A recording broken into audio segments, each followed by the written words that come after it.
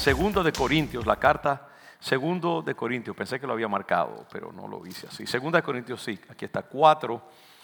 Segunda de Corintios 4, versículo 7 en adelante. Yo hace unos días atrás compartí este mensaje en un miércoles, pero siento del Señor compartirlo a un nivel más amplio con ustedes esta tarde. No sé si lo voy a completar, pero yo sé que muchos de ustedes no han escuchado esta palabra y la quiero compartir con ustedes en estos tiempos en que necesitamos ánimo de parte del Señor. El apóstol Pablo, capítulo 4, versículo 7, dice: pero tenemos este tesoro en vasos de barro, para que la excelencia del poder sea de ¿quién?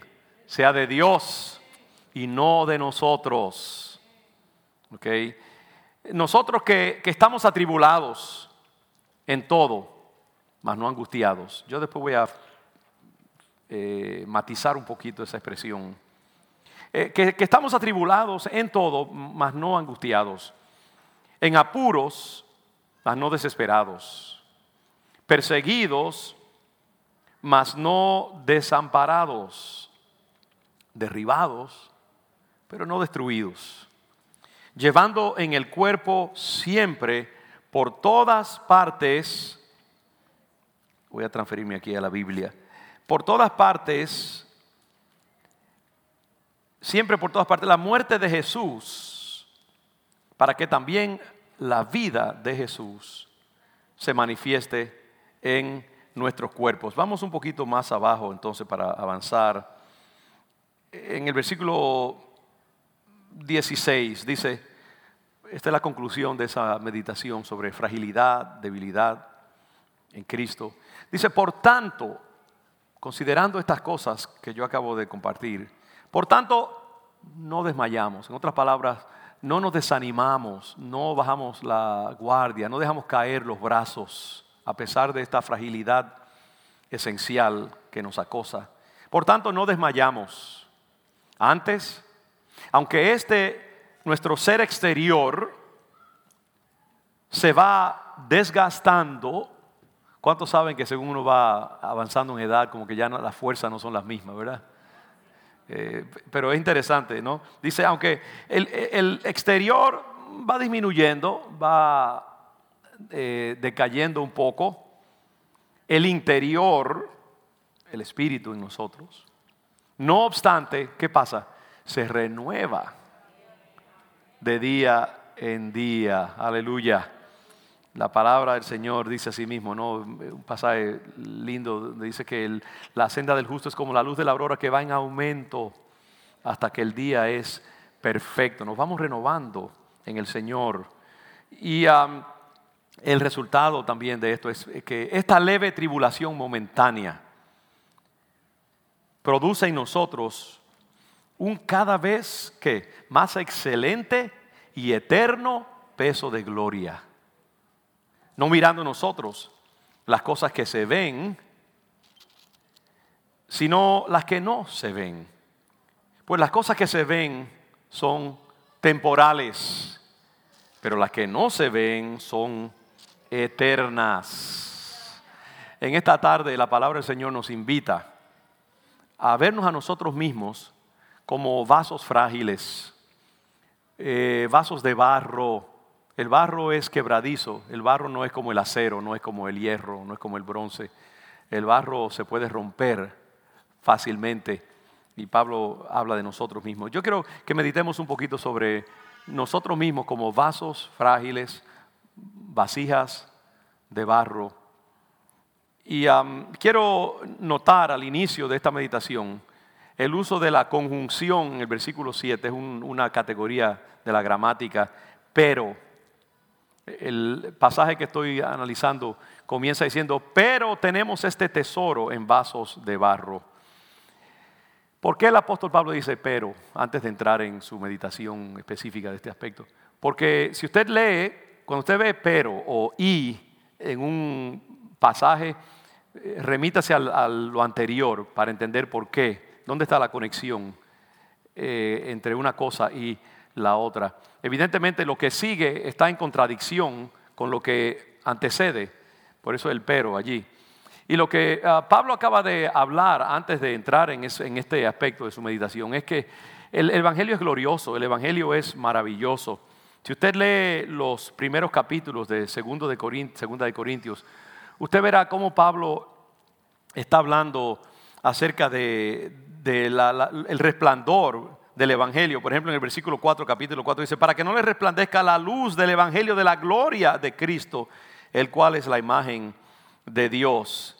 Dice: porque Dios que mandó, en el versículo 6 de ese mismo capítulo, Dios que mandó que de las tinieblas resplandeciese la luz, es el que resplandeció en nuestros corazones para iluminación del conocimiento de la gloria de Dios en la faz de Jesucristo. ¿Nota usted esa expresión gloriosa, sublime del Evangelio de Cristo Jesús? Uno esperaría como que la cosa continuara en ese mismo tono de exaltación, pero no es así. El apóstol Pablo entra en un aspecto de sus pensamientos que parecería contradecir esa gloria del Evangelio. Y por eso dice: pero, como buen predicador, siempre está buscando matizar las cosas. Y él dice: este glorioso Evangelio que nosotros habitamos y que nos habita a nosotros y que nosotros predicamos, porque hay otra cosa aquí acerca de este capítulo, de paso. Usted lo podrá comprender mejor, esta parte, si usted ve que Pablo está hablando de dos aspectos a la misma vez. Él está hablando de su propio ministerio y del ministerio apostólico, el ministerio de la predicación del Evangelio, del pastorado, del servicio al Señor a tiempo completo, como él mismo lo ejemplifica. Y el hecho de que los apóstoles eran perseguidos. Pablo habla acerca de los sufrimientos y los padecimientos de su propia vida y de su propio ministerio. Y a veces habla de aquellos apóstoles que todo es bueno, victoria, triunfo, prosperidad. Y él dice: hey, mi experiencia ha sido que yo he padecido muchas veces y yo he sufrido muchas persecuciones y muchas cosas. Esos superapóstoles por allí que todo es positivo y victoria evidente, y a veces me oyen hablar de otras cosas o ven un cuerpo débil o pequeño y subestiman mi ministerio. La verdad es que el Evangelio, él dice, es algo, la carrera del cristiano, del siervo de Dios, la sierva de Dios, a veces está llena de pruebas y de dificultades. Pero es decir, eso es aparte, eso explica algunas cosas que él dice. Por ejemplo, cuando él habla de que la muerte de Jesús está en nosotros para que también la vida de Jesús se manifieste en nuestros cuerpos. Y en otra parte hay de que, como que dice, en nosotros se manifiestan las cosas negativas del Evangelio, pero en ustedes la vida, porque nosotros lo hacemos posible por nuestra predicación, etc. Eso no está totalmente claro en la versión en español, pero es la idea. La idea es esto: Pablo está hablando por una parte de su propio ministerio y los sufrimientos y padecimientos de los apóstoles y él mismo como siervo de Dios.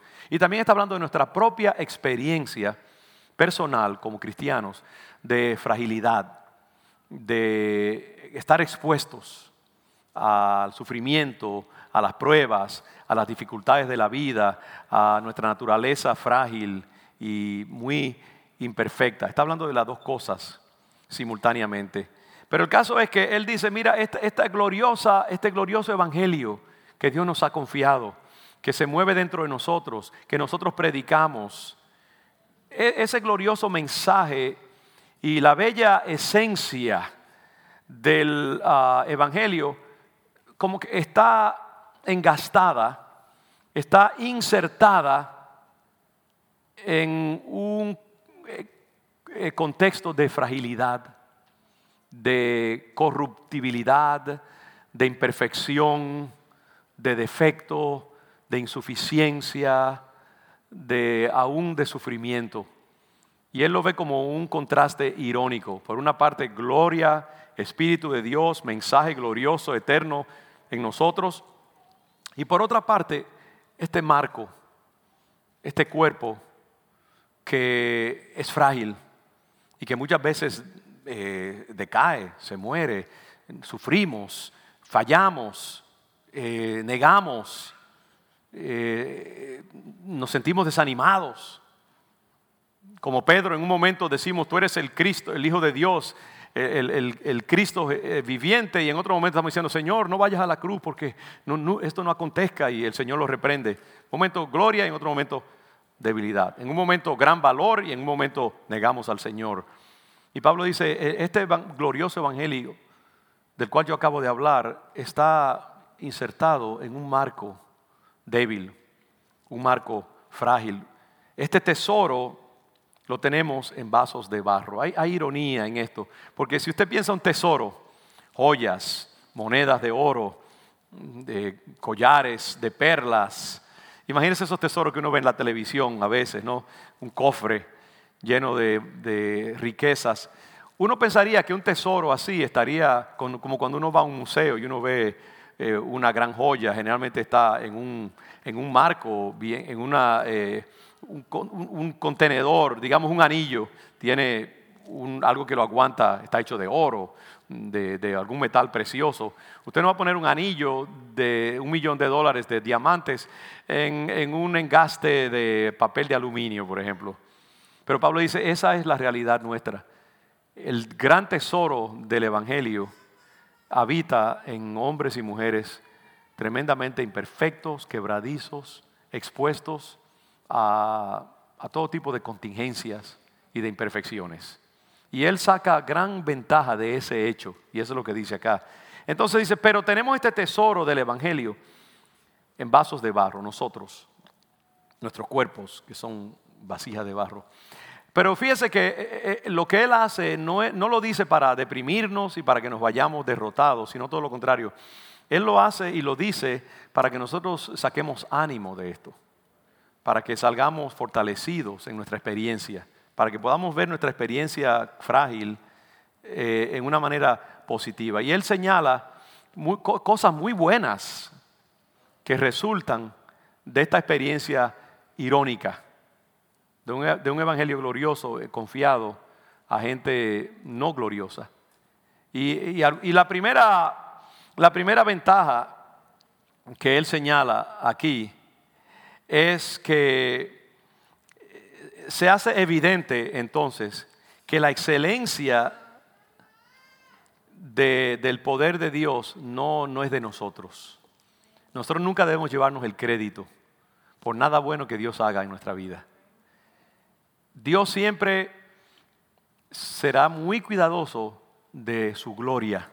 Y dice la Biblia que Él no comparte su gloria con nadie. Y todo lo que sucede en el universo tiene que redundar tarde o temprano en la gloria de Dios. Por eso nosotros siempre tenemos que ser muy cuidadosos de no arrogarnos a nosotros mismos ningún crédito por nada que suceda en nuestra vida que sea de bendición para otros. Siempre tenemos que ser extremadamente puntillosos de remitir la gloria al Señor. Y eso es algo que debemos tener como una ética de nuestra parte. Nunca pensar que nosotros somos la gran cosa del mundo. Siempre ser muy cuidadosos de no retener la gloria, pasársela de una vez a Dios. Cuando alguien nos tiene una consideración, cuando nos hacen un cumplido, cuando dicen, oh, qué buen sermón, mire, denle la gloria a Dios enseguida. No sea como el rey aquel, yo creo que fue Agripa, que le dijeron, oh, dio un gran discurso, oh, un Dios habló. Y él se aguantó esa gloria y murió ahí mismo. Aunque sea por cuidado personal, nunca se quede con la gloria. Todo lo que sucede en el mundo siempre tiene que ir hacia la gloria de Dios. Y una de las cosas por las cuales nosotros a veces padecemos y fallamos es porque irónicamente, misteriosamente, Dios se asegura de que nadie se lleve demasiado la gloria, que siempre la gloria redunde para Él. Y hay muchos ejemplos de eso. En el caso, por ejemplo, piense en Gedeón, capítulo 6, creo que es comenzando 6 de Jueces. Gedeón, Dios lo bendijo con su espíritu, con su poder, lo mandó a liberar al pueblo de Israel y lo mandó a juntar un gran ejército para pelear contra los madianitas que tenían oprimidos a Israel. ¿Y qué pasó? Se ofrecieron de voluntarios 32,000 hombres. Usted sabe la historia. 32,000 hombres. Y aún 32,000 hombres no era comparación con el gran número de hombres que tenía el enemigo. Era muy poco comparado, 32,000 hombres. Y cuando Gedeón va a la guerra, Dios le dice, no, espérate, eso es demasiado. Demasiado, porque si ustedes ganan la batalla, van a decir que fue porque ustedes eran grandes guerreros.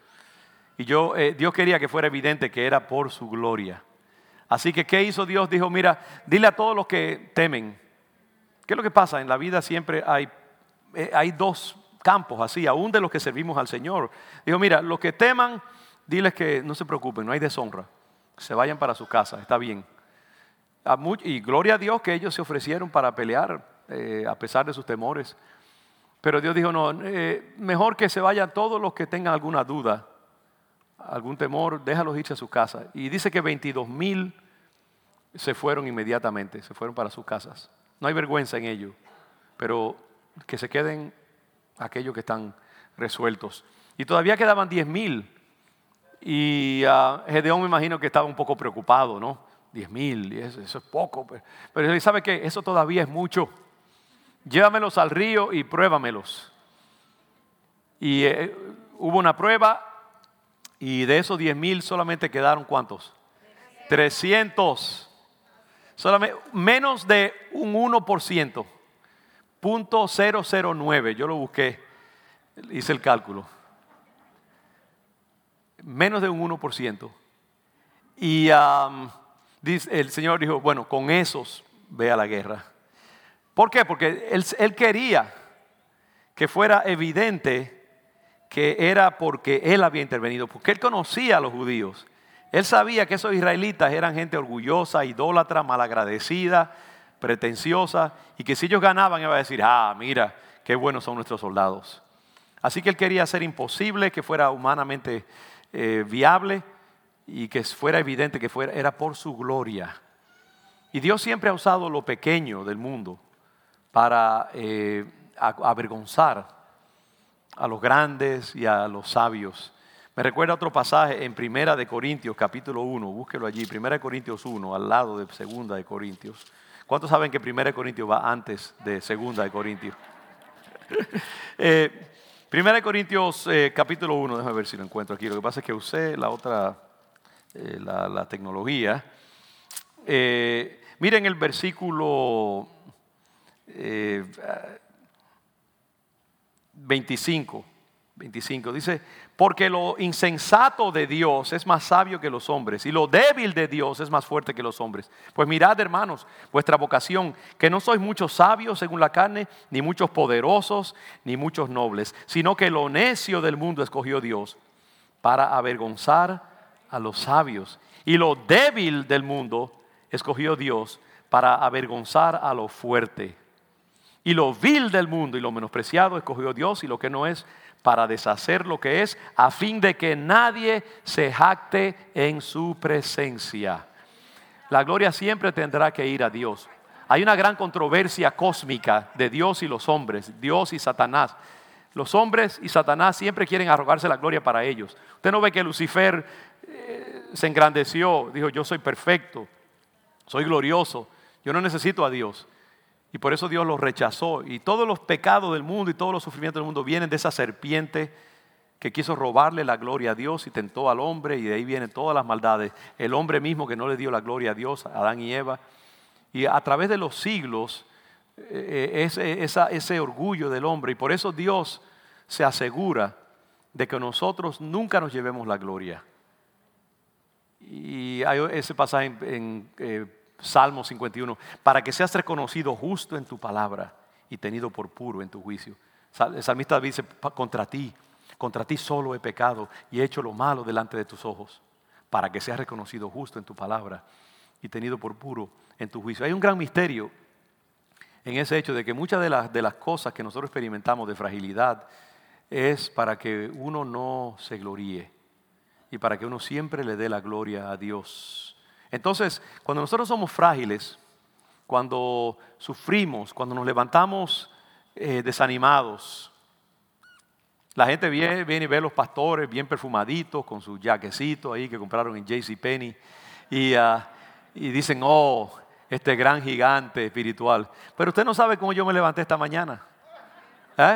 Usted no sabe si yo estaba desanimado y dije, otro día más.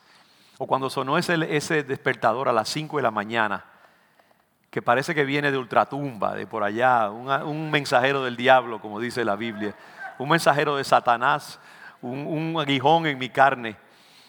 Usted no sabe, nosotros a veces estamos llenos de la gloria de Dios y a veces nuestra carne nos traiciona.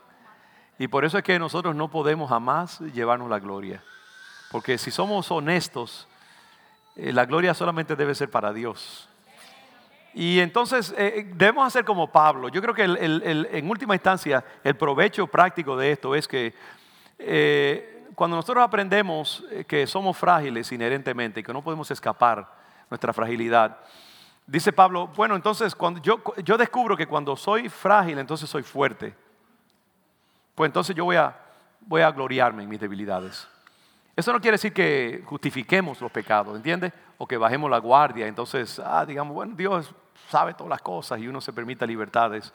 No, lo que quiere decir es que, hermano, de nada sirve que tú vivas condenándote a ti mismo y viviendo en culpabilidad todo el tiempo, porque no eres ese gigante del espíritu que tú querrías ser o que Dios espera que tú seas. Yo creo que nosotros los cristianos tenemos que vivir en una tensión entre, por una parte, aspirar más y más a ser santos y agradables al Señor y vivir aspirando a llegar a la meta. Pero por otra parte también, cuando fallamos y cuando la debilidad nos sobrecoge, también tenemos que ser pacientes con nosotros mismos y perdonarnos a nosotros mismos, arreglar cuentas con Dios y decir, me voy a levantar y voy a seguir adelante en el nombre del Señor. No vivamos nunca en derrota o en condenación del diablo, porque eso es lo que Satanás quiere, que muchas veces en nuestras debilidades nosotros tiremos los guantes y dejemos de buscar y de servir al Señor. Cuando se le fue la mano y usted le dio ese manotazo al muchacho porque se portó mal o se le salió una palabrita menos que santa, confiese, vaya ante el Señor, propóngase seguir adelante y sea mejor la próxima vez. Pero no deje de proclamar el Evangelio.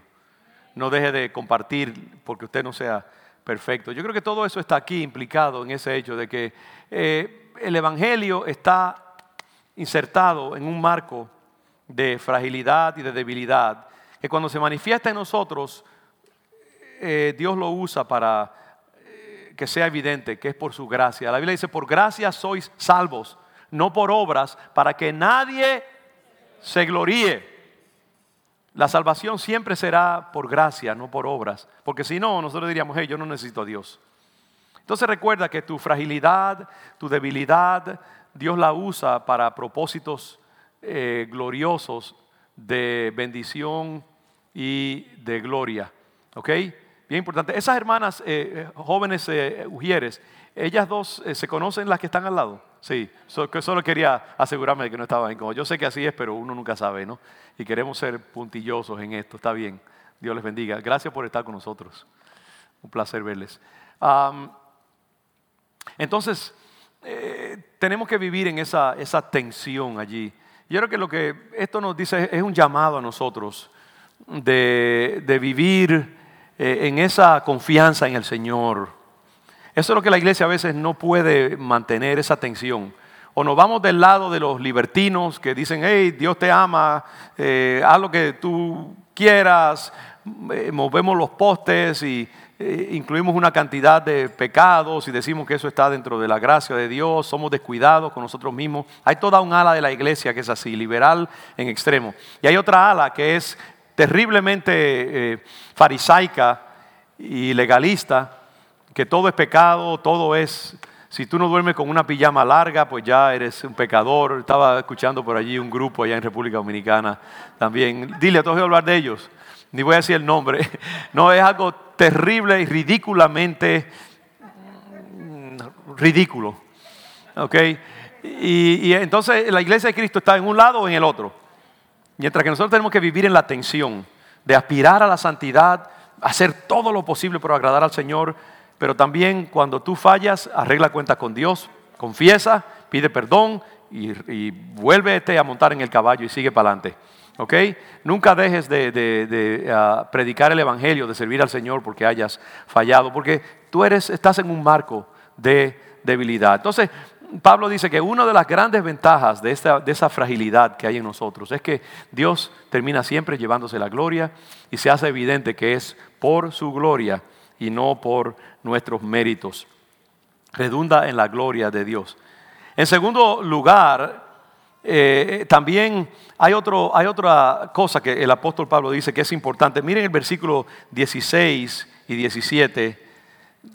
Dice que por tanto no desmayamos antes, aunque nuestro hombre exterior se va desgastando, el interior, no obstante, se renueva de día en día, porque esta leve tribulación momentánea produce en nosotros un cada vez más excelente y eterno peso de gloria. ¿Sabe que las pruebas que nosotros pasamos, las dificultades, las tribulaciones que nosotros experimentamos, tiene el efecto de hacernos más fuertes en el Señor, de crear en nosotros más y más los atributos de Cristo Jesús? La cruz manifestándose en nuestras vidas, las pruebas, los fracasos, si nosotros los interpretamos en la forma correcta, deben producir en nosotros un cada vez más excelente y eterno peso de gloria. Y cuando nosotros estamos pasando por pruebas como en estos tiempos, en que un día estamos fuertes, pero otro día estamos desanimados, tenemos diferentes tipos de tribulaciones que nos recuerdan de nuestra humanidad frágil, nosotros tenemos que entender que todo esto Dios lo está usando para crear en nosotros atributos espirituales como la paciencia, la humildad, la misericordia hacia otros, ¿sabes? Porque cuando tú te das cuenta de tu propia fragilidad, se te hace más difícil condenar a otros. Fe en el Señor, confirmamos que Dios es fiel también, porque al haber pasado por una prueba y descubrir que Dios es fiel en ella, nosotros nos fortalecemos y nos preparamos para la próxima prueba entonces, para pasarla con más paciencia, ¿no? Un día coronavirus será un asterisco en la historia, como lo fue la pandemia del 1918. Yo dije que fueron 18 millones. ¿Fueron cuántos meses tuviste? Escucha eso, 500 millones de personas perecieron en el 1918 en todo el mundo por la pandemia del 18. Y había la misma lucha y las mismas cosas de las máscaras. Había gente que se fajaron a puño limpio por máscaras, usarlas o no usarlas. Entonces un día todo esto pasará. Y cuando hayamos pasado por todo eso, habremos descubierto que del piso no pasamos, que sobrevivimos y que aprendimos una cantidad de cosas buenas y positivas. Cuando uno está pasando por la prueba, uno no puede ocurrírsele de que algo bueno salga de ello. Pero después, cuando está del otro lado, uno descubre que no, que Dios fue fiel, Dios nos bendijo, salimos fortalecidos. Ustedes, con la ayuda del Señor, si pasan esto en el Señor, van a ser más fuertes que antes. ¿Sabes? No se van a asustar tan fácilmente. No se van a desmoralizar tan fácilmente. Descubrimos que Dios es fiel, que Dios es bueno, que Dios está con nosotros en el valle de sombra de muerte, que Él derriba a los gigantes, amén, y que Él nos da fortaleza para salir adelante y que su palabra es fiel, como dice la palabra, ¿no? Cuando venga el día malo, mantengámonos firmes para que habiéndolo pasado, estemos firmes todavía. Y las pruebas Dios las usa, pero tenemos que recordar estas lecciones espirituales y saber que no, yo puedo seguir adelante. La Biblia dice que no hay prueba que Dios mande que no podamos resistir. En palabras puertorriqueñas, dice, no hay mal que por bien no venga, o dice, ¿cómo es que dice? Hay otras expresiones acerca de eso. No hay mal que dure 100 años, ni cuerpo que lo resista. Esa parte nos olvidamos de ella, pero no hay mal que dure 100 años. La prueba, junto con la prueba, ¿qué pasa? Dios siempre da la salida también. Entonces, todas estas cosas nosotros las recordamos. Las pruebas Dios las usa para fortalecernos. Las pruebas Dios las usa para acercarnos más a Cristo. Y nosotros tenemos que mantener esa perspectiva. Cuando tú te sientas desanimado, cuando tú piensas que la prueba ha durado más de lo que tú pensabas, recuerda, Dios está perfeccionándote, está podándote, está usando esta leve tribulación momentánea para producir en ti un cada vez más excelente y eterno peso de gloria. Hay un contraste entre la leve tribulación que es momentánea y un excelente y mayor peso eterno de gloria, ¿no? Entonces recordemos eso también, que las pruebas también redundan en nuestra renovación interior, nuestro crecimiento. De paso, otra evidencia de nuestra fragilidad es el hecho de que envejecemos. ¿Cuántos saben que envejecemos? ¿Okay? ¿Y cuántos saben que la fuerza que uno tenía cuando tiene 25 años no es la misma que tiene cuando tiene 60 o 70 años, verdad? Hay un desgastamiento natural que es parte inherente de la biología humana. Pero ¿sabe qué? Que a la misma vez que este vaso de barro se va desgastando físicamente, ¿qué pasa? El interior, ¿cuál es el interior? El espíritu. En realidad se hace más fuerte. ¿Por qué? Porque con la vejez también muchas veces viene la sabiduría, viene la humildad, viene la experiencia, viene la sobriedad, viene la capacidad para perdonar y comprender la fragilidad humana, viene la perspectiva que da haber visto muchas cosas que los jóvenes a veces no pueden ver. ¿Y qué pasa? Que los jóvenes, precisamente por su falta de experiencia, por su exceso de energía y de vitalidad, desperdician mucha energía. Nosotros los viejos tenemos que aprender a pelear más económicamente, porque hay menos energía. Yo creo que con la vejez viene la sabiduría, viene la paciencia, viene la gracia, y eso nos permite como avanzar más, tropezar menos, tener una perspectiva más amplia. Y eso es para bien. Entonces, ese vaso de barro que nosotros somos, esa vasija de barro, tiene sus ventajas también. El mundo en realidad es lo eterno, el espíritu reina sobre la materia. ¿Sabía usted de eso? Si su espíritu está fuerte, usted físicamente va a estar fuerte también. Si su espíritu está fuerte y usted está lleno de ánimo y de esperanza y de gozo en el Señor, eso va a reponer un poco de la fuerza física que a usted le falte. Así que asegúrese de mantenerse bien espiritualmente, fortalézcase espiritualmente, mantenga su vitalidad espiritual. Ahí ponga su musiquita de adoración y lea su palabra y saque tiempo para meditar en el Señor, porque su espíritu tiene que estar fuerte. El hombre interior debe estar fuerte, la mujer interior debe estar fuerte, porque si la mujer interior está fuerte, la exterior va a estar más fuerte. El ser humano es una mezcla increíble, inextricable de espíritu, emociones, voluntad, inteligencia y biología física. Y esas dimensiones de nuestro ser están todas vinculadas. Somos seres integrales. Y si nuestro espíritu está fuerte, la materia va a seguir conforme al mensaje del espíritu. Y esto es lo que la gente muchas veces no entiende. Entonces, aunque nosotros muchas veces nuestra parte física está decayendo, pero hay otras cosas entonces que reponen eso. Y déjeme insistir un poquito más en ese hecho. Los seres humanos, muchas veces cuando nos falta una cierta facultad o se debilita, reponemos con otra. Los ciegos no tienen la ventaja de ver físicamente. ¿Y qué hace un ciego o qué hace su cuerpo? Desarrolla el oído. ¿Verdad que sí? Los ciegos tienen una capacidad muchas veces para escuchar sonidos bien. ¿Por qué? Porque desarrollan la capacidad para saber cuando un carro está cerca, cuando está más lejos, cuando tienen a alguien que se está acercando mucho. Yo he visto ciegos en la televisión montando bicicleta en un campo, jugando soccer, porque su oído se ha desarrollado de una forma extraordinaria. El tacto, por eso pueden leer braille también, porque desarrollan el tacto. El ser humano es maravillosamente resiliente. Voy a usar la palabra que me dijeron que esa es la palabra. Rebotamos, salimos adelante de toda situación. Y muchas veces cuando perdemos ciertas facultades, reponemos con otras. Así que no lamente demasiado la pérdida de la juventud, ¿sabe? Su espíritu es maravilloso y Dios le puede dar otras facultades. Celebre su debilidad muchas veces y celebre su fragilidad. Y asegúrese de desarrollar otras destrezas en su vida para que usted pueda entonces prosperar en medio de las pruebas y las dificultades. Si la vida te ha enseñado que tú no eres un gigante que te come a los niños crudos, celebra eso, porque esa humildad te va a ayudar a no tener los ojos amoratados buscando peleas que no te convienen. Vas a ser más humilde, vas a ser más económico en tu vida.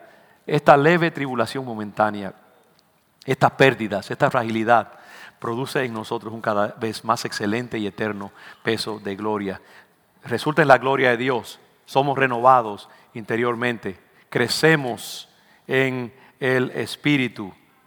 Hay otra cosa que el apóstol Pablo menciona también de los provechos y los aspectos redentivos de la fragilidad del ser humano.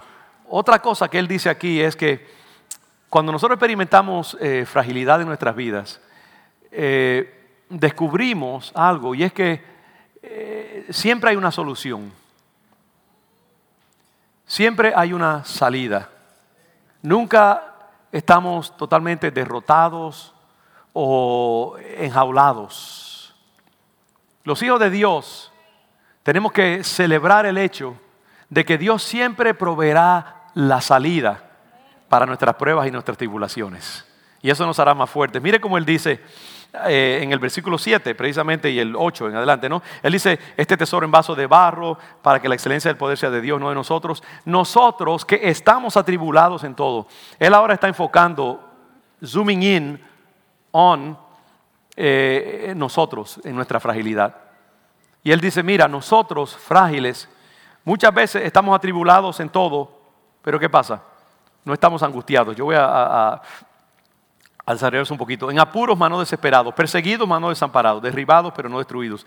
Él ilustra el hecho de que ninguna prueba nos va a dar el golpe definitivo. Porque hay algo siempre que la redime en nuestras vidas. Y entonces él usa una serie de paradojas que de paso las podemos comprender mejor cuando vamos al griego original. Y ahí entonces es más claro. Porque por ejemplo en español no me gusta en realidad la traducción que dice que estamos atribulados en todos, mas no angustiados, porque en realidad es casi la misma cosa. Atribulados, no angustiados. Tribulación es angustia. Como que no está claro eso, pero si usted lo lee en inglés, es más clara la diferencia. Dice, déjame ver dónde lo puse por acá. Perdonen un segundito, lo voy a buscar rápidamente. Dice que estamos, we are pressed but not crushed. Okay. Estamos presionados, pero no estamos como triturados. Piense en una lata de soda vacía, ¿no? Quizás esa lata de soda usted la presiona y experimenta un poco de presión de su puño. Pero es diferente usted coger la lata y apretarla completamente y triturarla y hacerla una galleta. Y así el apóstol Pablo dice, nosotros estamos presionados en todo, pero no estamos triturados completamente. Hay un grado de presión que nosotros sentimos cuando estamos en las pruebas. Pero esa prueba no nos pulveriza, no nos derrota completamente. Y eso es importante en la vida, saber eso. Aunque tú estés presionado desde todos los lados, we're pressed on every side, es el inglés. Entonces, recuerda eso siempre, cuando la vida te esté presionando, como en este tiempo, y hay una presión ahí gradual que te va apretando, sabe que Dios nunca permitirá que ese puño te destruya y te triture los huesos. Inclusive la presión muchas veces sirve para fortalecer los huesos. Y por eso es importante que nosotros entendamos que aunque estamos atribulados, no estamos angustiados. Aunque estamos presionados, no estamos triturados. Dice, a veces nos encontramos en apuros, pero ¿sabe qué? No estamos desamparados. Hay veces que en la vida tú te vas a encontrar en una situación difícil. Se te acabaron los cheques del unemployment y ahora ¿cómo tú vas a pagar la renta? Hay un poco estás en un apuro. Pero hermano, no te desesperes. Piensa que en Dios siempre hay una salida. Dios proveerá en alguna manera, ¿ok? Dios proveerá. Nosotros tenemos que decir así siempre, Dios proveerá. Y entonces acostémonos a dormir y dejemos que el Señor nos encuentre la forma. Cuando Dios le pidió a Abraham que sacrificara a Isaac, el mundo se le vino abajo a Abraham. El hijo que Dios le había dado, ahora se le pedía que se lo sacrificara. Y Isaac, cuando están llegando al lugar del sacrificio, el papá no le ha dicho que Dios le ha pedido que lo mate, se lo sacrifique, una prueba que Dios le dio a Abraham, ¿no? Y Isaac le dice, pero papá, ¿dónde está el cordero? Él no le quiere decir, tú eres el Cordero. Él dice, Dios proveerá. Por eso es que dice que en Jehová Jireh, en el monte de Dios será provisto. Y dice la Biblia que, o no la Biblia, sino que los eruditos judíos decían que, o no sé si hay un pasaje en la Escritura, creo que en el Nuevo Testamento sí. Dice que Abraham sabía que aun si Dios lo obligaba a sacrificar a su hijo, Dios era poderoso para resucitarlo. Pero él le dice simplísticamente, mira, no te preocupes, Dios proveerá el sacrificio de alguna manera. Y de hecho, Dios lo proveyó. Porque cuando él iba a sacrificar a Isaac y Dios le dijo, aguántalo, aguanta el cuchillo, no lo mates, apareció un cordero enmarañado en la maleza que él pudo usar para el sacrificio. Así que, mi hermano, recuerda eso siempre, que aunque tú estés en apuro, Dios nunca te va a no te desesperes, en otras palabras. No tires los guantes, la toalla, para ser más hispano en la expresión. No te desesperes, porque Dios siempre provee una salida. En Dios siempre hay una salida. Dios siempre te sacará adelante. No te dejaré, no te desampararé. Siempre te sostendré con la diestra de mi justicia. Aunque pases por el agua, no te ahogarás. Aunque pases por el fuego, no arderá en ti, dice la palabra del Señor. Aunque todo parezca oscuro, mantén tu fe, tu confesión de que Dios es poderoso para sacarte adelante. Aún en las profundidades de las tinieblas, aún rodeado de demonios, el Señor es poderoso para sacarte. Yo creo que mucha gente se suicida y cae en la locura porque pierden la esperanza y se sienten desesperados. En la vida del Hijo de Dios no hay lugar para la desesperación. Hay lugar quizás para la angustia, pero no lugar para la desesperación. Nunca te tires al abismo de la desesperación, porque Dios siempre tiene una salida para ti. Entonces Él dice, a veces estamos perseguidos, pero ¿sabe qué? Aún cuando estamos perseguidos, no estamos desamparados. Si a ti te están persiguiendo, pero tienes un gorila de 500 libras defendiéndote, no tienes que preocuparte. Y Dios pesa más de 500 libras, ¿sabe? El diablo es el gran perseguidor. A veces tenemos enemigos alrededor de nosotros. A veces estamos rodeados por una jauría de demonios que quieren destruirnos. Pero el Señor está con nosotros. Más poderoso es el que está con nosotros que el que está en el mundo. Cuando Eliseo se vio rodeado por el ejército sirio y su criado se desesperó, porque ¿cómo era posible? ¿Cómo podían salir de ellos, de esa gran prueba ellos? Rodeados por un ejército enemigo que viene a capturarlo y a matarlo. Y Dios le dice Eliseo le dice a Dios, Señor, abre sus ojos para que él pueda ver. Dice que cuando Dios le abrió los ojos espirituales al criado, vieron un gran ejército de carros de fuego rodeándolos a ellos y rodeando a los sirios, protegiéndolos. Y ese día Dios le dio una gran victoria al profeta. Y ese ejército que venía a destruirlo salió avergonzado. Y Eliseo tuvo que tener misericordia de ellos.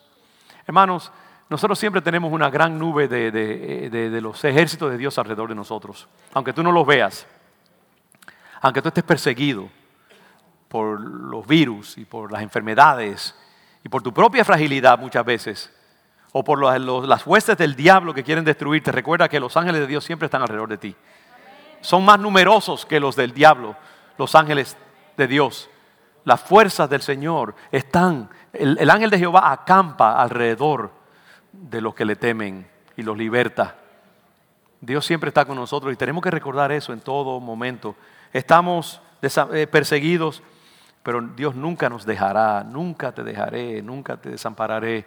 En una parte el Señor dice, hey, si una madre puede olvidarse de su hijo, y a veces hay madres que sí se olvidan de sus hijos, yo me desentendería de ti, queriendo decir, mi fidelidad nunca decaerá en tu vida, yo nunca te dejaré, yo siempre estaré contigo. Y esa es una herencia de los hijos de Dios, ese es un derecho que nosotros tenemos, a saber que Dios nunca nos abandonará. Aunque no veamos a los ángeles de Dios alrededor de nosotros, ellos están allí. Y tenemos que cultivar esa imagen. Dios me ayude a recordar eso cuando yo estoy pasando por mis propias pruebas. Porque a veces uno confiesa estas cosas, pero ¿sabe qué? Cuando llegue el momento del aprieto, uno duda de eso. Hay que pelear por retener la conciencia de la presencia de Dios en nosotros. Como yo decía hace poco con el Salmo 34.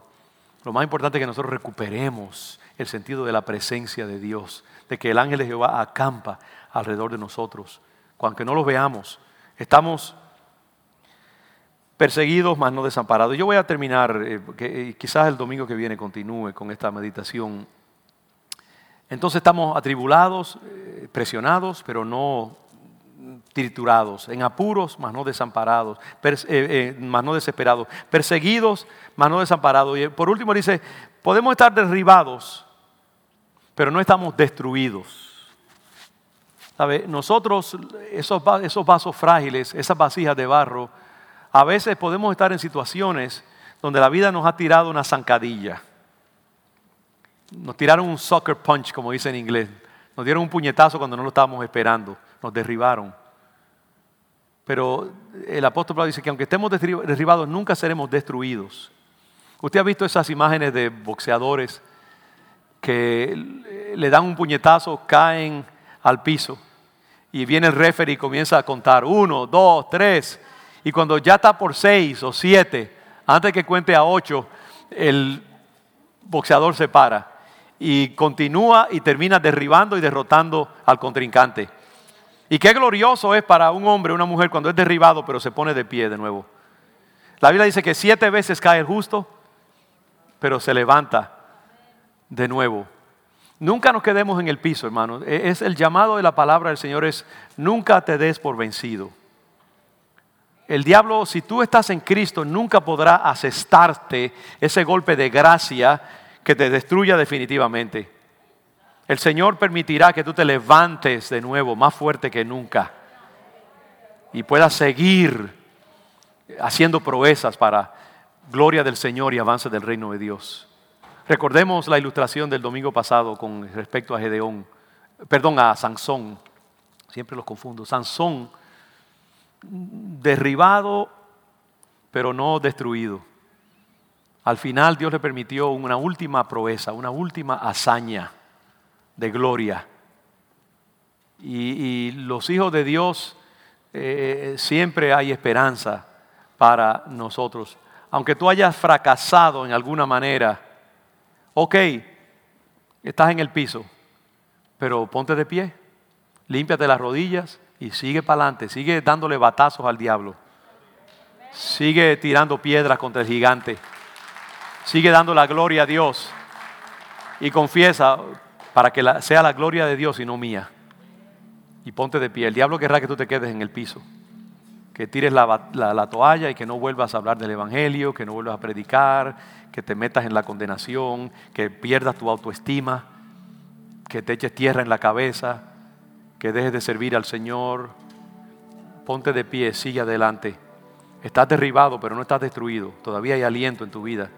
Todavía la misericordia del Señor puede manifestarse. Y entonces vas a ver que cuando te levantes, te vas a levantar con más fuerza. Y más grande será tu gloria. ¿Sabes? Porque yo creo que hay más gloria para un hombre o una mujer cuando cae y se levanta y adquiere la victoria, que uno que simplemente adquiere la victoria sin esfuerzo. Porque el otro tiene una victoria física, pero también tiene una victoria moral sobre sí mismo, sobre sus limitaciones, sobre su desánimo. Y eso es lo que nos hace grandes en el Señor. Y asegurémonos de simplemente saber, hey, ¿qué se puede esperar de un vaso de barro? Una vasija de barro. Así que recuerda que Dios está usando tus luchas, tus padecimientos, tus pruebas, tu fragilidad, para crearse un trofeo para su gloria. Un hombre, una mujer llena de la gracia de Dios. La crucifixión siempre producirá gigantes en el espíritu. Entonces diremos como Pablo, si cuando soy débil soy fuerte, entonces más bien me gloriaré en mis debilidades. Y le daré gloria al Señor. Baja tu cabeza un momento y vamos a darle gloria a Dios en esta tarde. Al diablo no le damos ni una onza de reconocimiento. Toda la gloria es para el Señor. Y yo le voy a dar gracias a Dios por mis debilidades y dale tu gracia al Señor también, porque no eres inviolable, invulnerable.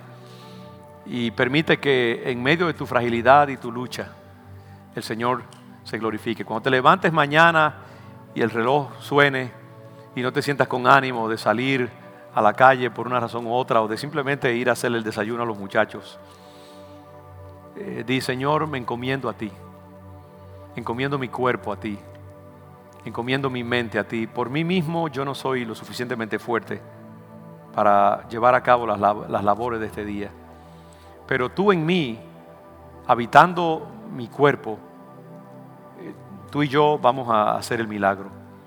Y cuando termine el día y yo ponga mi cabeza sobre la almohada de nuevo, yo me gozaré en que tú me diste una victoria hoy, y mañana volveré a hacer lo mismo. Hasta el último día de mi vida yo te daré la gloria a ti. Mi fragilidad redundará en gloria para tu suficiencia y tu invulnerabilidad. Y la gloria del poder será para ti y no para mí. Que así sea siempre. Recibe la gracia del Señor esta tarde. Mis hermanos que están en sus hogares de igual manera, aquellos que han perdido seres queridos, aquellos que se sienten como que, papá, ya esto es demasiado. Ahora mismo renueva tu suficiencia en Dios. Dile: Padre, recibe una nueva porción de tu gracia ahora en mí. En mi debilidad yo seré fuerte.